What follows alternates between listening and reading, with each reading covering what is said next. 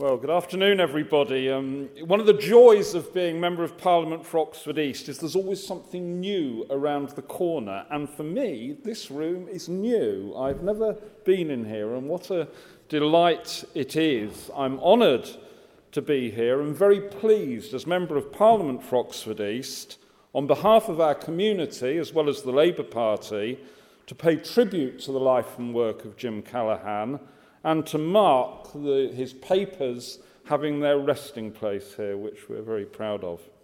Now, unlike the other speakers, I didn't know Jim Callaghan personally, though I have to say he was the sort of leader whom you felt you did, even if you didn't, if you know what I mean.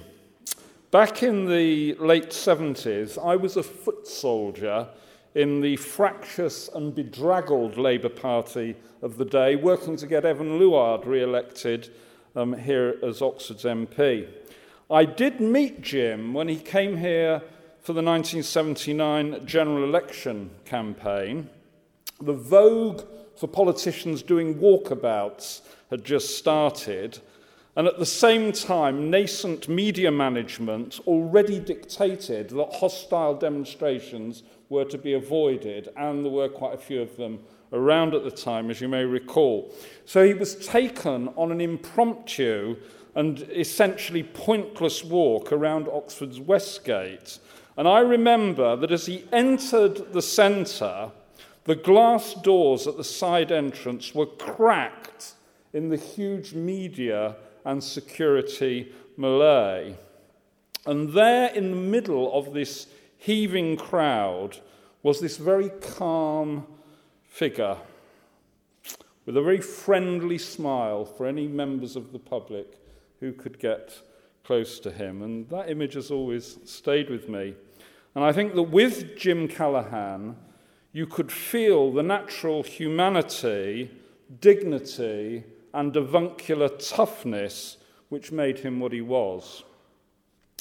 As we've heard, he had that authenticity which is a product not of thinking theoretically, but of living the reality. Having come up the hard way, his character shaped by trade unionism, the poverty he'd known in his youth, nonconformist Baptist values, and the Royal Navy. Indeed, if you think about it, there can't be anybody else who combines the values of nonconformist Baptism, trade unionism, and the Royal Navy. It's a pretty unique mix for a unique man. His whole demeanour spoke of his solid understanding of the everyday hopes and fears which shape people's lives. His politics was moderate Labour at its best. As we've heard, a product of the Labour movement at its best, it's no surprise that I heard that when Labour was recast as New Labour, his retort was that he was original Labour. And it's a huge testament to his character and his formidable political skills that he is the only politician to have held all the great offices of state, as well as being Prime Minister. And I know from talking with ministers and MPs from his time as PM that he commanded enormous respect and loyalty and high regard from those who worked with him. Now, here in Oxford, he is, of course, especially remembered for his Ruskin speech, where he invaded the education secret garden to commend standards and opportunity for all as something for which, in Tawney's words, the wise state should strive for all our children. And I think that was particularly resonant coming from someone who was self-educated with the help of WEA classes and Lasky's lectures.